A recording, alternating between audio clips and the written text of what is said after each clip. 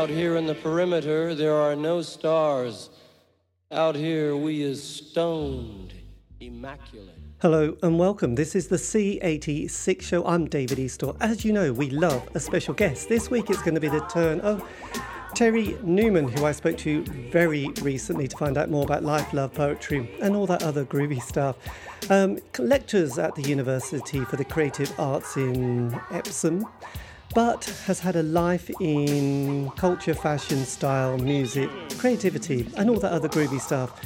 Originally it was ID Magazine, Attitude, and then has gone through loads of other bits and pieces, which you'll find out about in this interview. It's fascinating.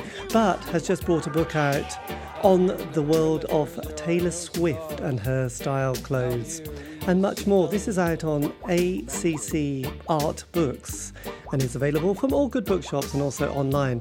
She's also done a load of other books which have been fascinating that you'll hear about in this interesting interview.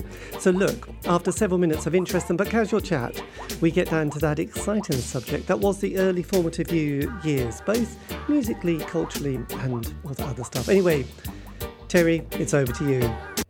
Well, I was thinking about this the other day, and for me, it was a kind of really curious moment when I saw Blondie on Top of the Pops or somewhere. There was so rarely did you see music on television, but it was Blondie, and it was when her album Parallel Lines was out, and I just remember thinking she looked fantastic, and I was quite young at the time, and I don't think I'd even ever bought an LP or a record before, but that was the first album that I went out and bought just because I loved her look so much. So for me, and the music was that kind of slight kind of new wave punky kind of stuff, and I just thought it was fantastic and so different to anything that I'd kind of come across before, because all I'd done is like listen to my dad's country and western sort of songs at home and that kind of thing.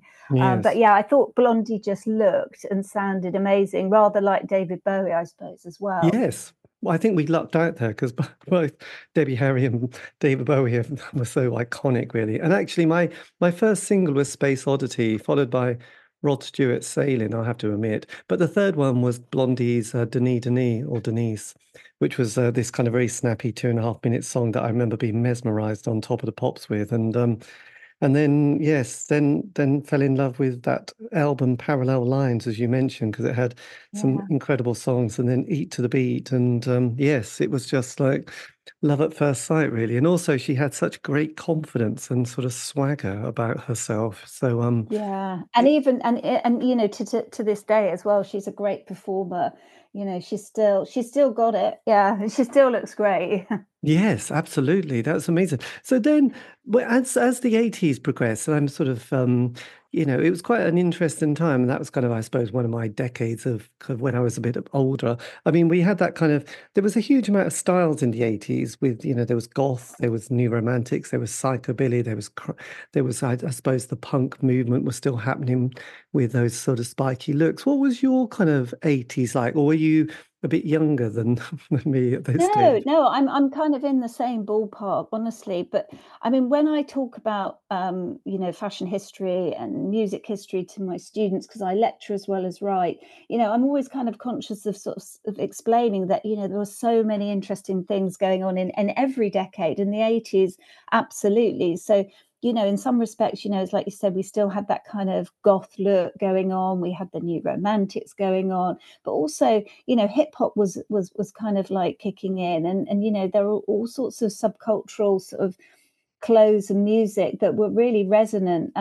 So for me, I suppose my earliest 80s kind of thing was I suppose two-tone and that kind of sort of ska music. And I was quite young. I was at sort of, I don't know, at school and wasn't really old enough to be interested in it. But some of the older kids liked it. And I just remember thinking, again, it was just this fusion of music and clothes that really mesmerized me.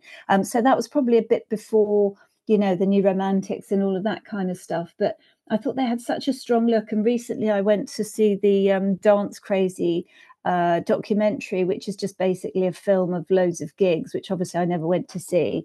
And it's so interesting because half of the audience look very stylish, and half of the audience looked just very normal. So I think you kind of had to make an effort to sort of engage with looking like your idols, and sort of, and maybe you had to be a bit brave as well to sort of dress up and stuff like that. But that was my awakening, I suppose. Two tone Yes. and scar. Yeah.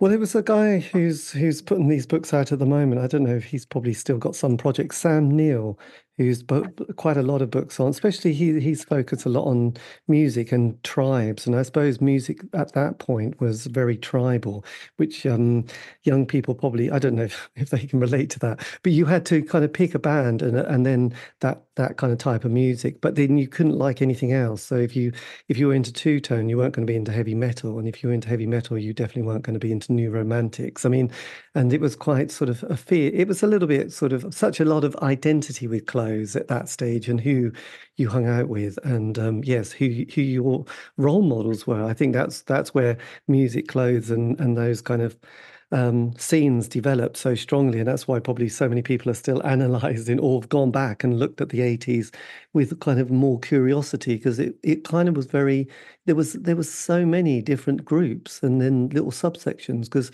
the two tone was like 90, was it 79 to about 81, 82.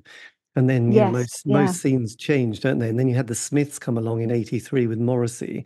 And then and there was other scenes, because you mentioned New Romantics. There was also the Blitz Kids. And then as we progressed, interesting enough, the drugs changed, and you had ecstasy, and then we had sort of the baggy look as well with another. Yeah, yeah, yeah. No, absolutely. I mean, you mentioned the Smiths, so they were the first. That was the first kind of band that I went to see, and it was also exciting and very alternative in a kind of scruffy way. And then it was all about dressing up, and but then, like you said, then back to then acid house started, and it was all very baggy again. But I think what's interesting is that this sort of end of the 90s, we saw this kind of real sort of fast moving kind of trend cycle, which meant that everybody started mixing and matching. So today, I think that the sort of generation of young person that I sort of lecture to, they don't understand the concept of sort of a kind of having to make a decision on who you were. One day they can dress up in like Blondie, the next they can reference Boy George, and the next they'll go and look like someone from Mad Men or something. So it's like they just have no kind of loyalty in a way to sort of looking sort of subculturally sort of savvy. It doesn't kind of occur to them, I think, that they can't do everything they want all the time, which is, I No. guess, fun. It's great. Yes, but yes, I get it's an interest. I'm not sure how I'd cope. I preferred sort of just sticking to one band, because the Smiths were my band for 5 years. So Meat is Murder and sort of flailing around, sort of being quite Oh sort of yeah, we were probably at the same gigs then. Yeah, yeah, absolutely. sort of feeling very sort of heart-wrenched about all those kind of very deep and meaningful lyrics by dear old Morrissey. So yes, Yeah. it was a kind of glorious time. And also I think with pop music, just there is a kind of a 5 year narrative, and there's kind of in those days, or possibly three to five, where a band would get together, they'd have that 12-month honeymoon period, then they would get a John Peel play a John Peel session, an album, then that kind of second, third album if they're lucky, and then their kind of dynamics within the band would explode, and that was the end of that. But 5 years is normally a good thing. And what I also realized was that every 5 years there's a new wave of 16, 18-year-olds come along, and they're looking for their own identity. Well, they did back then, I suppose. But yes, so Yeah, no, then there's always a nation. It's always there's a cycle of everything's a cycle, isn't it? Everything kind yes. of comes into fashion, then goes out of fashion, then it ultimately comes back into fashion as well at some point. Yes, so then just briefly then, how did you then sort of go from the 80s flailing around with Morrissey to your next kind of step into ID magazine and Attitude? Well, that was quite interesting. I mean, for me, I suppose I hadn't really kind of, I didn't have a kind of career game plan, but I knew that I always wanted to write. And basically, I sort of, I'd read ID when I was younger, and I'd been, really, poured over lots of different kind of style magazines. But I was working. I actually had my first job was working with a young designer, and I worked with her, a woman called Lulu Guinness. It was just the two of us in her basement making handbags, and I worked there for a long time. And she kind of gave me confidence to sort of, I don't know, kind of feel that I could kind of do things in a way. When you're kind of young, you're sort of not really sure. Anyway, I knew people who worked at ID magazine, but I couldn't afford to sort of work there, without getting paid. And a job came up as the dog's body. So I went and worked as the dog's body. But when I was there, it was a really magical time, sort of in the mid-90s, when the magazine was still independent and it was really run by the staff. We didn't have to answer to anybody. It was literally about kind of writing and pointing out things that you're really interested in. So I worked there, and I made it kind of quite clear that I wanted to write, and also at the time I wanted to style as well. So eventually I was given the chance to do that, and then ultimately given my own pages. So I learned everything at ID magazine, and I owe so much to the fashion editor there, Edward Enninful, who's obviously gone on to bigger and better things. But it was a time when you could kind of just feel very free, and there were so many young designers coming up that were really quite groundbreaking and kind of pioneering in so many different ways. That moment in the 90s, I sort of analysed it time and time again, because, as you say, sort of music and fashion and art, it all came together in a really sort of magical way that maybe had something to do with the fact that we were kind of hurtling towards the end of hurtling towards the millennium, and everybody was kind of feeling quite experimental and sort of, I don't know, there was something in the air anyway at that moment in time. But working at ID was a real, it was just, I learned everything there, and I learned to sort of be confident and just like what you like, and sort of, it was just very exciting, really. So I worked there for a long time, actually, and while I was working there, I got offered a job at Attitude magazine, which obviously I really loved as well. So I ended up kind of going part-time at ID and part-time at Attitude, and working for both of the magazines. So there was a real sort of breadth of experience there, working, with all the boys at Attitude, having lots of fun. But even at that time, it was such an important magazine, because it was before the internet had really kind of started in any significant way. And what I realized very quickly was, even though it was a very fun and jolly and exciting magazine to work for, it meant so much to so many people, because we used to get letters from kids from all over the world who would write in and say, you just don't know how much it means to me to know that a magazine like Attitude is out there. And I realise I'm not alone, because I'm here in a small town or a village or a place where, being gay wasn't accepted. So I felt very passionate and very happy working there as well. It was a really sort of important time in my life, I think, working at those magazines. It was very free and it was really fun, but also I felt, it was kind of important as well, because at ID I championed young designers and I wrote about that.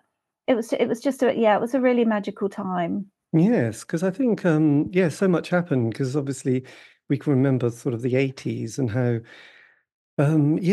people would be blackmailed about their sexuality, weren't they? The press would be saying, we've got something on such and such a politician or entertainer, and we're going to bring them down. And, people forget that was kind of like such a taboo subject, wasn't it? And it Yeah, seemed incredibly wow. brave when people like, Bronski Beat and were about, or Boy George. It did seem such a sort of, there were so many attitudes which are still hung over from the sort of the 50s and 60s on that whole world, really. So Yeah, and it was, there was a lot still a load of barriers still to break down, and you kind of can't really think about it like that sometimes, because it seems such a short time ago. But thankfully things have changed, have changed a bit and are still changing. So that's good. Yeah. yes, God, I know. So we went from the Thatcher years to John Major to New Labour, which obviously there was a huge shift, wasn't there, in kind of energy during that time of kind of creativity and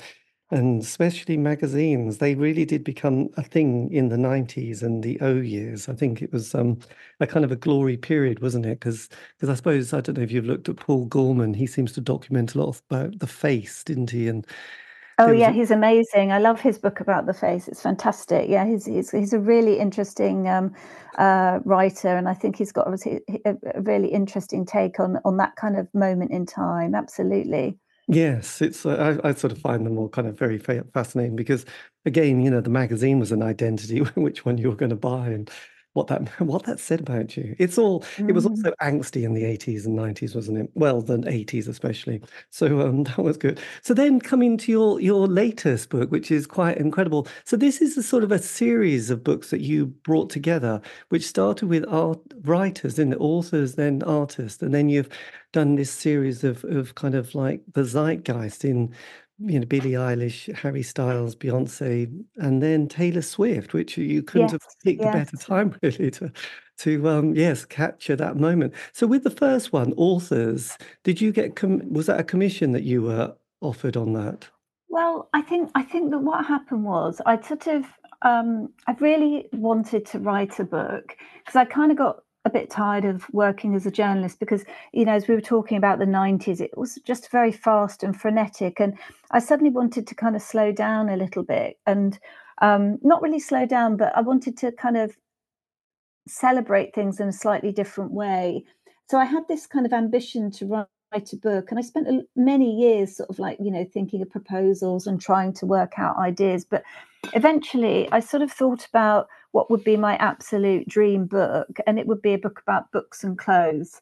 And so I put together a proposal and spoke to an agent who immediately sort of saw the idea, and anyway, it very luckily it got commissioned by HarperCollins in New York, and that was the first book I wrote on my own. I'd contributed to other books before, but it was just this idea that when I was growing up, as well as music, um, my kind of refuge was reading books, and I was as interested in who the authors were and what they wore, as well as what they wrote. I thought the two went together, and I always thought it was very fascinating. And so I'm interested in fashion, but I'm also interested in outsiders and people who go their own way. And one of the things about authors is that people don't expect them to be fashionable, but the more I looked at it, the more I realized how influential many sort of writers have been, and lots of designers take reference to the sartorial codes of authors. So anyway, that was my idea, and I got the commission. And then I sat down on the first day to write it, and the first author that was on my list to write about was Samuel Beckett. And I thought, oh no, I've kind of really gone and done it now, because I don't think I can write about Samuel Beckett's clothes. But I steeled myself, and I suddenly realized my ideas did work. And I found out, lots of really interesting things about his clothes sense, also how he used clothes in his books and in his plays. So it all went very well, and to my utter surprise, the book was a real success. And people thought that it was the oddest combination of things to talk about, but to me, it always felt very, very natural and kind of obvious in a way. Yes. So that's how that happened. Yes, it's interesting. I did go and see Donna Tartt once when she was doing a reading at the Oh, UEA. amazing, amazing. What was she? So, what did you think?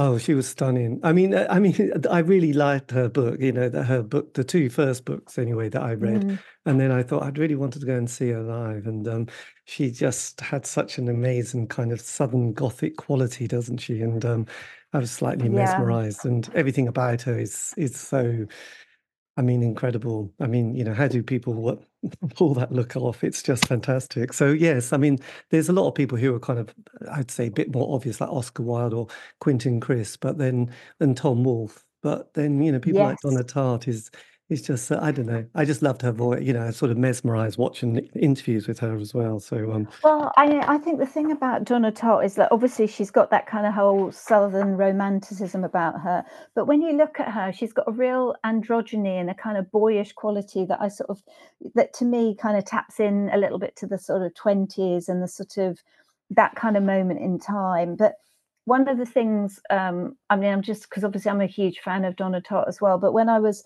researching all about her, that, you know, what I found was that she also romanticized the clothes that authors wore. So I actually was very cheeky and I wrote to her agent and I said, oh, you know, I don't suppose she'd be interested in writing an introduction to the book. I mean, obviously I was completely, you know, out of line asking her to do such a thing, but I got a firm no back, but I did get a message saying that she was really interested in the book.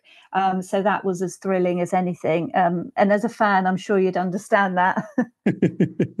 Yes, no, absolutely. Yes, it was The Secret History, and then it was the Little Friend, wasn't it? I do Yeah, remember. Yes, yeah. those years of reading Donna Tartt, which was good. So look, and then sort of trucking, and so then obviously that was successful. You did Artist, and then the kind of the modern pop artist as well, and finishing, well, not finishing, but sort of coming up to Taylor Swift. So how did this then become a kind of ongoing project? Well, I suppose, well, the Harry Styles book, I mean, I'll be completely honest about this. It was during the pandemic, and a publisher approached me and had really liked my first two books and said that they wanted me to write a book in a similar vein about Harry Styles. And I said, well, I'm not sure I'm really the best person to write about Harry Styles because I don't really know anything about him that much. And they said, no, but you know about fashion. And so I said, okay, well, let me have a think about it. And I thought about it. And one of the things that I haven't really addressed is the fact that, you know, fashion today is really about celebrity and you know, it has become a very different phenomenon. So I had a look at Harry and I thought I could write this book if I could write it as a music fashion history book. So that's what I did, and I got really into it, and it was absolute joy to write. And actually, obviously, I'm a huge fan now of Harry Styles. You know, having discovered all I can about him and the clothes that he wears. So that was what happened there, and I really enjoyed writing it. And I suppose in the past I've always been slightly kind of, you know, I hadn't really kind of paid attention to the sort of whole really big sort of stardom of fashion and music. And what I found was that it's just such a relevant and interesting conversation that I thought it'd be really fun to do the same with other pop stars that have got interesting kind of takes on the clothes that they wear. So the publisher's been brilliant and given me this opportunity to write a series. And the way I've approached them is very much as a sort of it's kind of like a fashion biography of the musicians. So it's kind of putting their clothes under a microscope and sort of analysing them from different kind of perspectives. And so that's where we are now with Taylor Swift, you know, and that was an absolute pleasure to write. And obviously she's fantastic. I'm a huge Swiftie. And there was something really, really wonderful about writing about such a talented and sort of interesting and secure and confident and influential pop star, you know, who's a really strong woman as well. So it's been a real journey for me, and I think one of the things that why I like to write is because when you write, you're always learning about new things. So I've got a kind of a sort of fashion history and fashion sort of perspective on as an expert, if you like, but then you can kind of throw that lens on different subjects and really kind of flesh it out in an interesting way. So Taylor's been absolutely brilliant, and she's, you know, the book's selling like hotcakes, so that's also really thrilling for me as well. Yes, absolutely. I mean, it does capture, yeah, a certain kind of perfect timing, really, with this massive tour that she's just undertaken Mm. and the cinema release, which I did go to go to the cinema to see it because I thought I needed to sit on the big screen, and someone recommended it, and it was incredible. And actually, one thing you said there was secure, because what boggled me was the fact that somebody who's so under the spotlight all the time, plus that whole world of social media, and then trying to, you know, record and write material, having issues with the record label, which everyone will have at some time, but has navigated it better than probably someone like Prince, and has Yeah. been kind of like quite clever with it, and sort of hasn't sort of fallen by the wayside and hasn't been destroyed by this kind of this thing, which is it's kind of meant, it's beautiful, but then it's ferociously mean as well, as we can see with, the world has been littered with kind of singers and artists who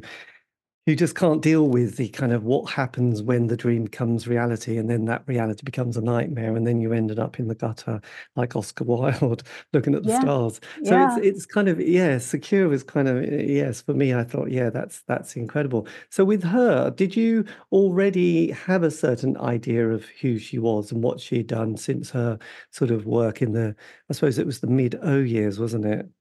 Yeah, I mean, I think I've always been aware of who she is and always been kind of quite sort of, kind of absolutely impressed because she's always seemed like this kind of shooting star that could kind of do no wrong. So I was fascinated to kind of like, delve a bit deeper.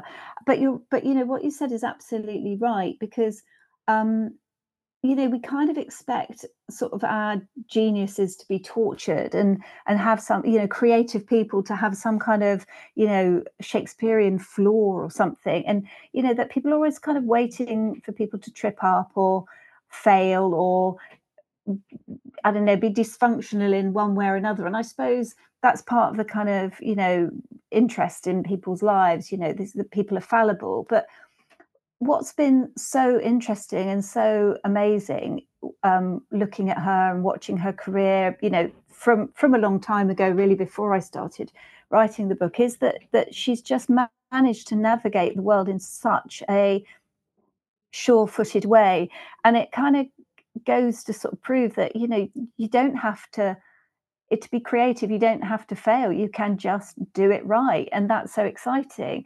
I suppose in a way, we had David Bowie, who was so sort of amazing. Obviously, he kind of, went in and out of drug rehab and all the rest of it. But his creativity kind of endured right up until he passed away. And so there are these kind of amazing people. And I just think she's one of those amazing people.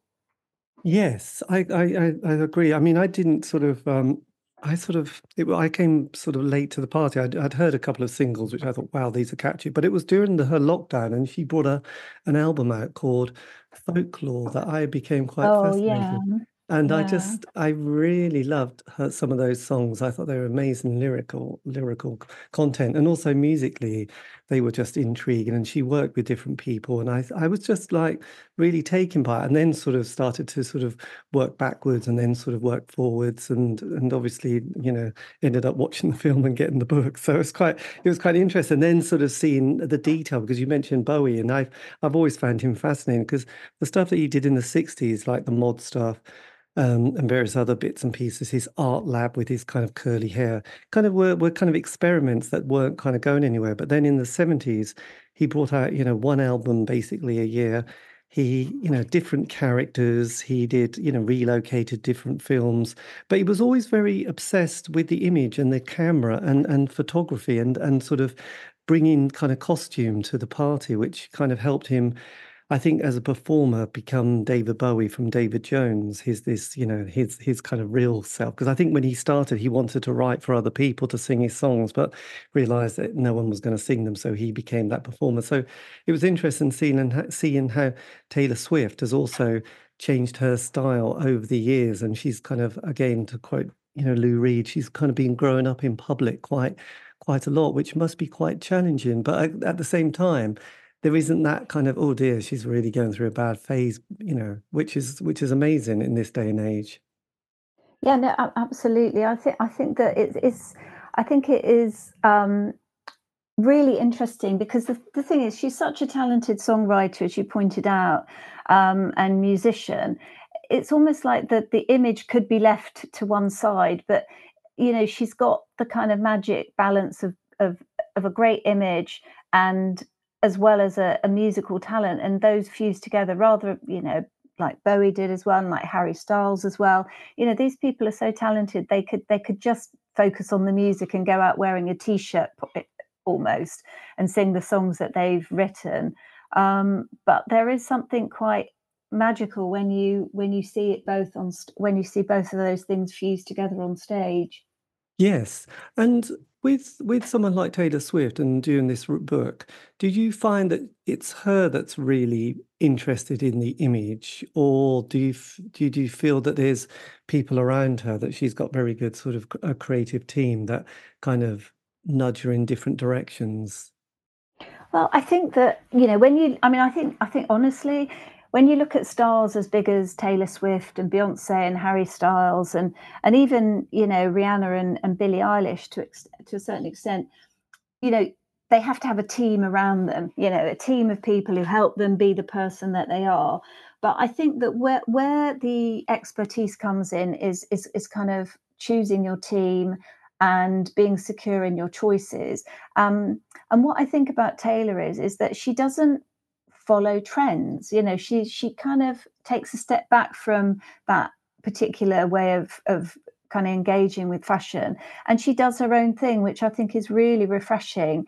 And it does feel authentic. It does feel like it's her making those choices. I have no doubt that people bring her racks of, if she says, "Oh, I want a red dress," or "I want this or that," I'm 100% sure she gets people bringing her those things. But I think that ultimately the style choices she makes do feel like a reflection of her. Yes, it's quite interesting. There's a lovely chapter you've got on it, which you've got your Jimi Hendrix picture, haven't you, with his and sort of reference that film which I really had loved, Velvet Goldmine. Oh, Um, yes, yeah. which was kind of amazing. So it's kind of interesting seeing. I love the way that you sort of bring these kind of influences together. There's another chapter or piece that you get Shorty talk about bloomers and her with her kind of acknowledging the '60s kind of shorts and sort of these styles. So do you enjoy that aspect of modern fashion and seeing where it's been sort of borrowed from or sort of adapted from? Yeah, I mean, absolutely. I mean, that's where sort of my kind of more academic work comes in, because I've sort of taught fashion history a lot, and that's the way I came to fashion, looking at what had been. And the thing is, of course, fashion, as I said, is a cycle. So there are always going to be these kind of references, and almost nothing is new in fashion. It's always been done before, but what's interesting is how people refresh it. And so joining the dots is one of my favorite games to play. Yeah. Yes. And do you find with her and, like seeing other artists, do you feel that she's managing that journey in fashion and being able to present herself or sell herself better than other people who you feel they've kind of lowered the bar and it's a bit sort of, I don't know, I suppose more pornographic. Whereas do you sort of find that, with someone like Taylor Swift, she's managing to sort of navigate that journey a bit better than other artists? I think she's been well, to put it succinctly, I think, yeah, she's very classy, and she hasn't really, as far as I can tell, put a step wrong. She does things the way she wants to, and she's managed to kind of navigate that kind of terrain where pop stars are expected, especially young girl pop stars are sort of expected to be kind of sex kittens. She's kind of done it her own way. It might be because she's come from country roots, and so that's been the sort of slight angle at the beginning. But I know I think she's a role model in many different ways, and just kind of being very happy to do things the way she wants to is very laudable. Yes. Well, from her first album right through to the latter part of her career, what would you say has been the major kind of changes in her style and her sort of look and confidence? Well, I think one of the things that I really enjoy about Taylor Swift is the fact that she obviously has fun with clothes. And so, she went through I suppose, like a fairy headband phase, which isn't everybody's cup of tea, but she just owns it. If she likes something, she owns it. And so I suppose for me, just kind of having a real playful approach to clothes, and that's the thing that really kind of holds everything she does together. That's what I kind of enjoy most. But you're right. She's certainly grown up in the public eye, and for that reason as well, many claps her way, because I don't know many people who could kind of look back at themselves when they were 20 and still feel kind of happy for people to be poring over pictures of them, and it's just, no, she's just kind of not really put a step wrong. I don't think she's not been kind of like, as I say, engaging in trends, but she's not out of style either for that very reason. So all of her kind of choices just feel like her. Yes, that's interesting. Because I did go and see Bowie, the exhibition at the V&A, David Bowie is. Do you imagine that in a few years' time, the V&A will also have an exhibition of some of these amazing outfits and styles coupled with her kind of musical output? Yeah, I mean, I don't doubt it. I mean, the V&A are very good at doing these blockbuster exhibitions, and someone like Taylor Swift would sell out in an instant. And so, I mean, for that reason alone, I think they'd be crazy not to. But I think for all us Swifties out there, I think we'd love it. We'd love to go and see all her clothes in an exhibition and give them the reverence they deserve. Yes, It's a great absolutely. idea. It's a great, and just we talked about our other sort of role model during the 80s, Mr. Morrissey. Do you sort of feel that he's still got a certain style and swagger that works for him? Well, I certainly think that people look back at his kind of moments in the sun, particularly, as you say, in that kind of like the mid 80s time, and kind of consider him to be a sartorial role model, just for the fact that he would wear, women's blouses and sort of have that huge quiff. And, he was a real, even though he's sort of this kind of shy outsider who had a massive opinion, he had a great look. And I think that having any moment in your life where you've had a great look is almost enough. Maybe we can all only ever hope for one great look, and he certainly had one great look. Yes, it's just kind of interesting watching how he looks now and sort of dressing in quite a sort of interesting style. I think it kind of goes with his physique now, but it's just kind of interesting. Still having a certain, love of Morrissey, but a complicated relationship, put it that way. So, Yeah, yeah. yes, we love him. And then, obviously this has been brilliant timing with this book. Have you got any other artists or projects that are on the go or sort of in the back Yeah, burner? well, we've got Beyonce coming out early next year, and I've done a sort of my first kind of retro book about a band, which I'll let you know. I've done a Spice Girls book, Yes. which was really good fun. So those are the next two coming up, and I'm working on a slightly different book at the moment, but all shall be revealed. Yeah, so it's a slightly different book. About kind of a different kind of fashion role model, but the Oh, two in the fashion biography music series, Beyonce and the Spice Girls. Yeah, so those two are brilliant. coming Well, I out. have to say this is great. Well, thank you ever so much for giving me the time for this. I'll just put my head. Yes, so there you go, there's me. Yeah, well, Terry, thank you. This has been There we brilliant. go. And yes, I have to say I've really enjoyed looking at the book, and it's been really lovely to also read it. I love all those bits with people like Carole King and Jimi Hendrix and sort of the history of fashion as well. So it's been fantastic. So all the best for that. And yes, Thank, I can send your thank you PR so much for person a inviting me link. on. Thank you. Yes. Well, look, have a lovely merry midwinter and Christmas, and I'll say goodbye. Thank you so much, David. See you Take again care. soon. Bye-bye. Bye. Bye. Bye. I know, it's a lovely ending. I love keeping those bits in. It just always sounds so sort of, yes, indecisive, which is my middle name. Well, not really. But anyway, look, a massive thank you to Terry Newman for giving me the time for that interview. As you can tell, we just before Christmas 2023 on the world that is Taylor Swift and the clothes, fashion, style, and much more. And as I said, that's on ACC Art Books, which is an amazing publishers, and have done some incredible books on music, creativity, and lots more. Available from all good bookshops and also online. And if you want to contact me, the C86 Show, you can on Facebook, Twitter, Instagram. Just do C86 Show. You can find it there. And yes, all these interviews have been archived on Spotify, iTunes, Podbean. It's true. Have a great week. Stay safe.